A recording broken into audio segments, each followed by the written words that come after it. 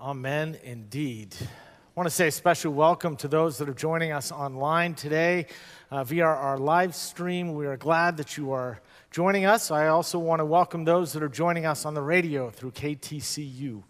I'm so thankful for the technology that allows us to come together in the midst of these times and to be together, even when we're not. So it is good for us to come together in this way.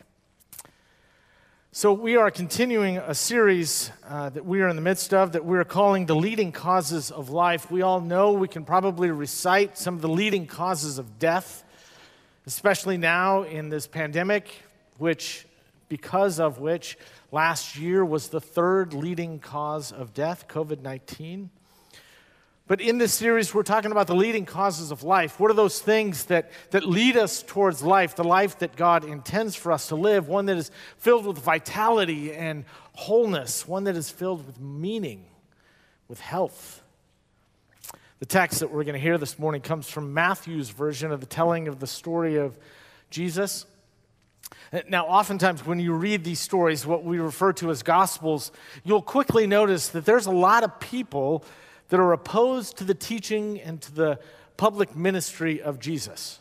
These people are oftentimes labeled in the scriptures as the religious leaders or the teachers of the law.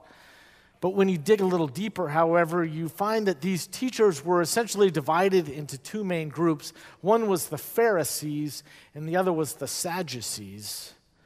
And both the Pharisees and the Sadducees were religious leaders of the day. They were the religious leaders.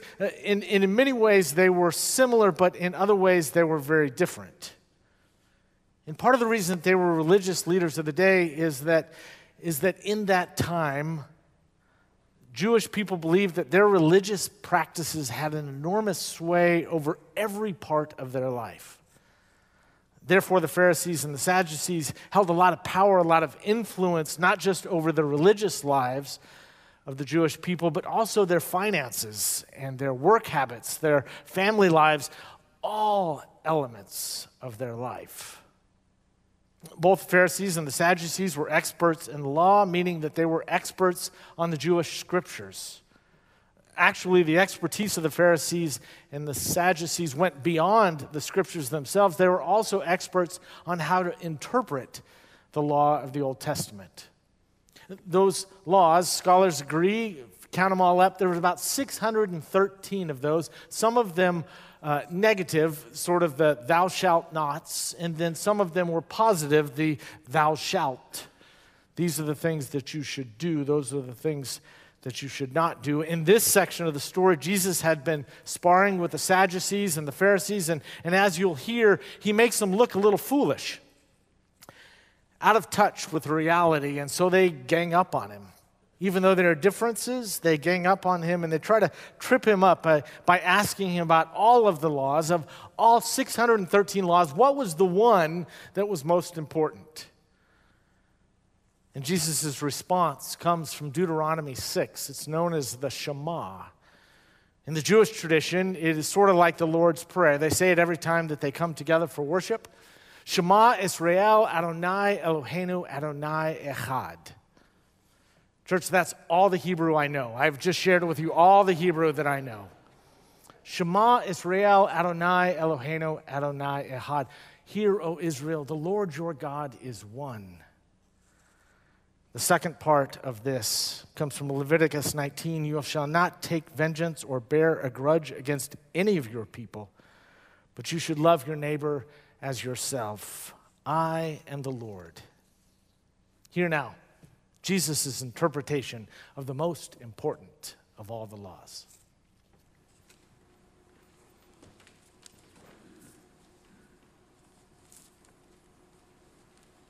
A reading from Matthew chapter 22, beginning with verse 34. Hearing that Jesus had silenced the Sadducees, the Pharisees got together. One of them, an expert in the law, tested him with this question. "Teacher," he asked, "what is the greatest commandment in the law?" Jesus replied, "Love the Lord your God with all of your heart, with all of your soul and with all of your mind. This is the first and greatest commandment. And the second is like it. Love your neighbor as yourself. All the law and the prophets hang on these two commandments. The word of God for the people of God. Thanks be to God.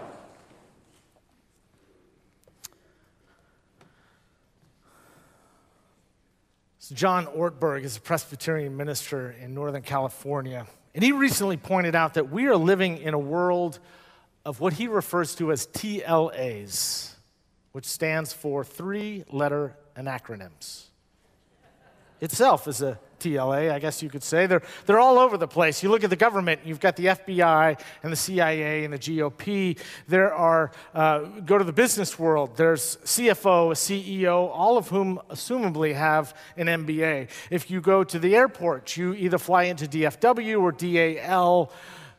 Maybe you fly into SFO, but even more now than ever. Because of texting, we have even more TLAs, right?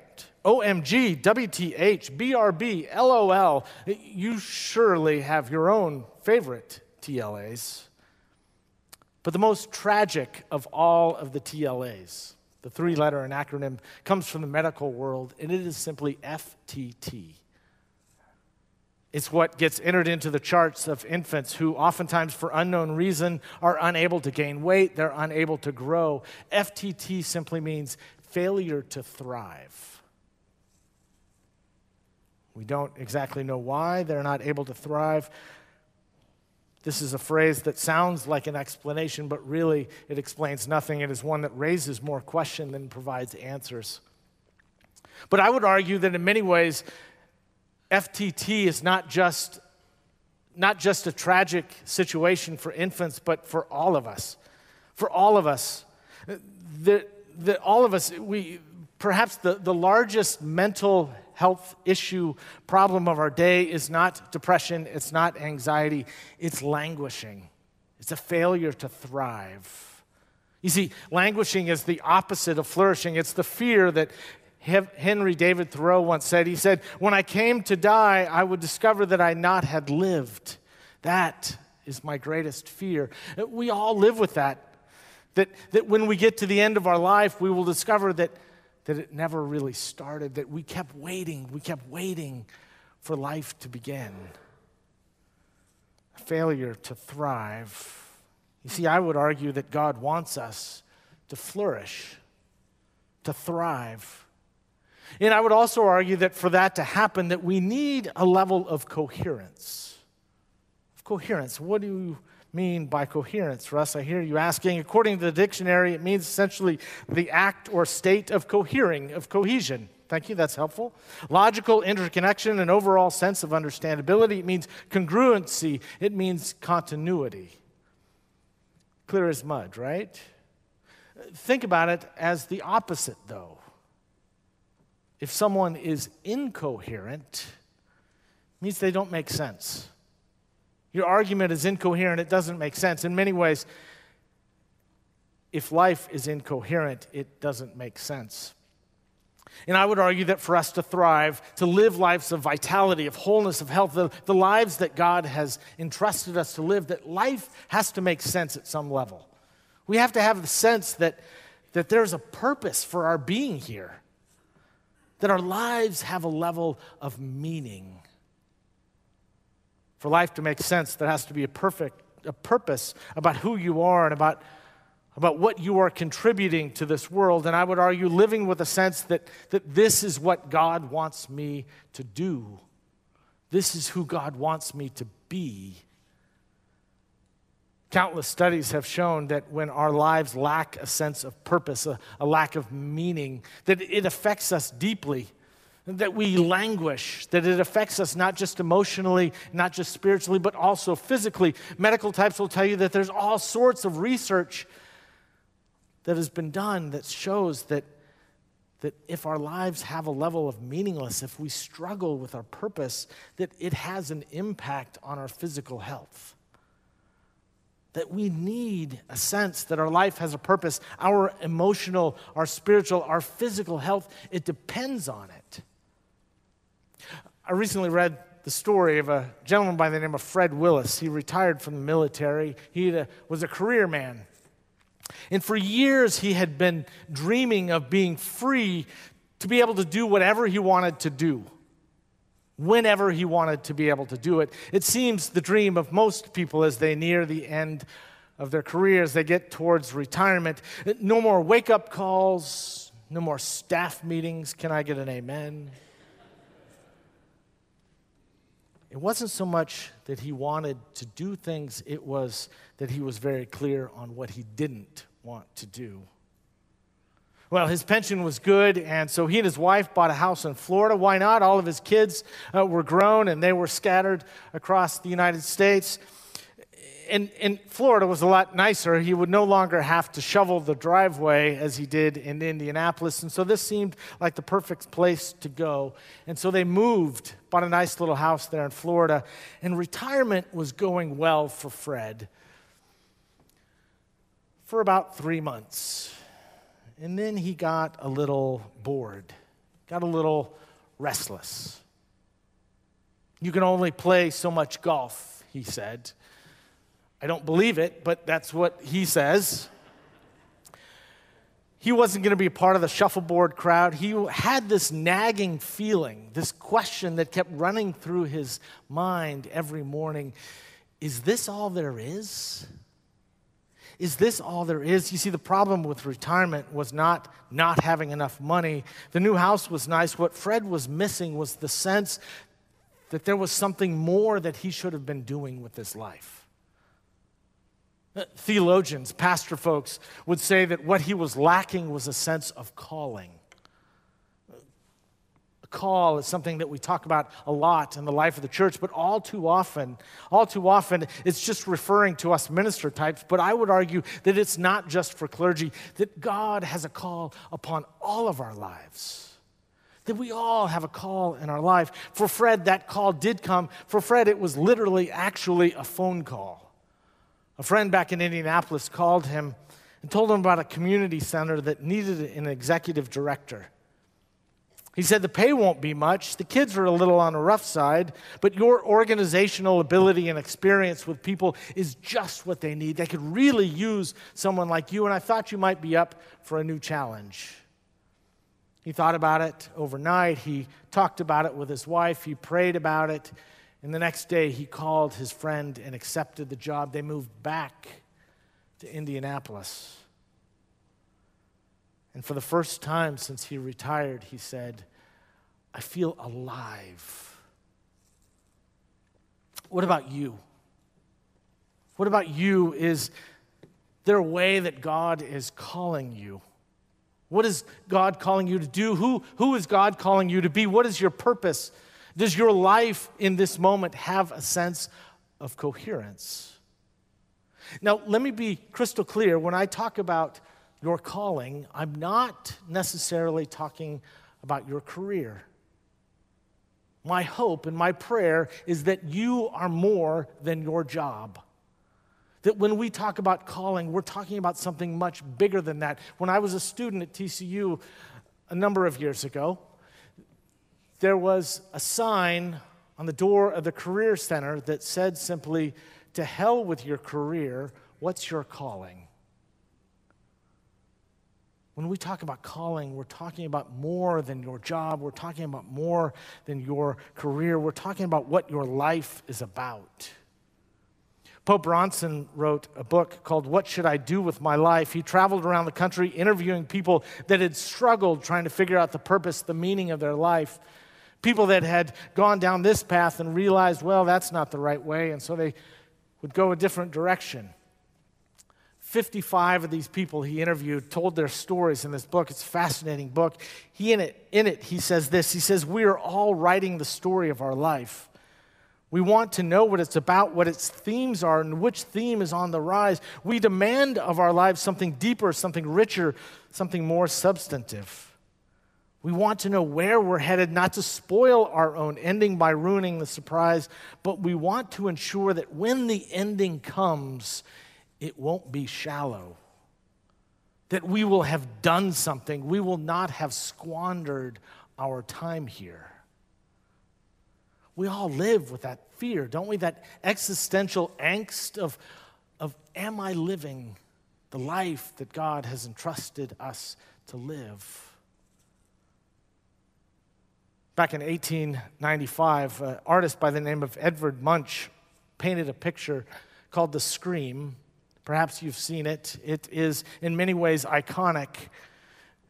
Iconic not necessarily because it's such a beautiful painting. It's kind of anxious, as you can imagine by the title. It's iconic in part because so many people can tap into it, understand it at an existential level.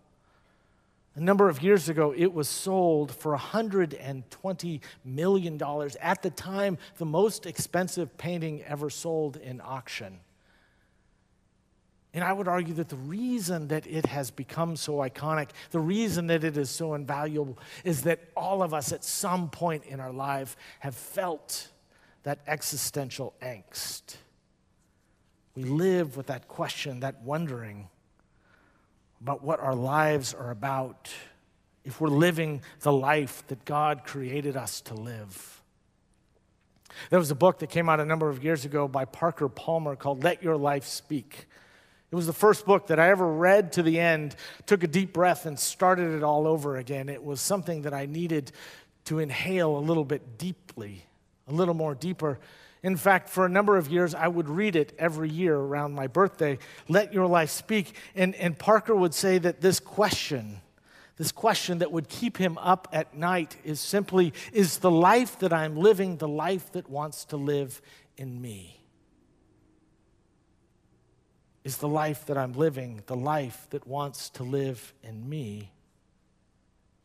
How many of you have read Stephen Covey's book, The 7 Habits of Highly Effective People?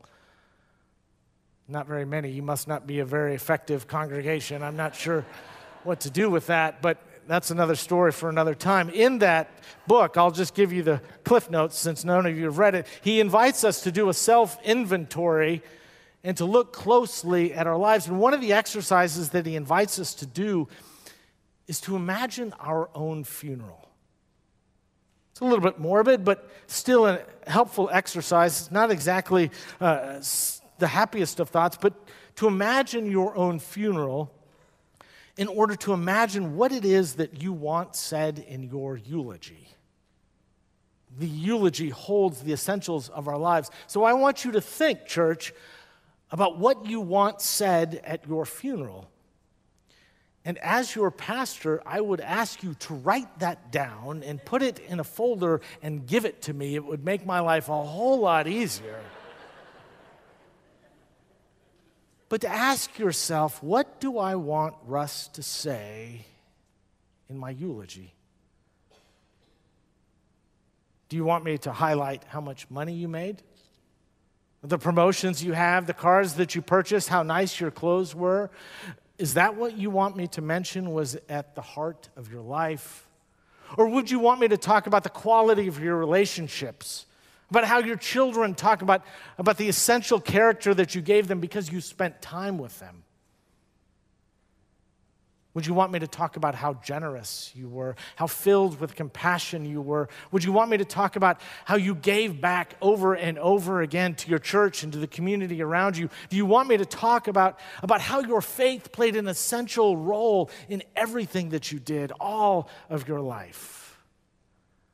What do you want me to say at your funeral?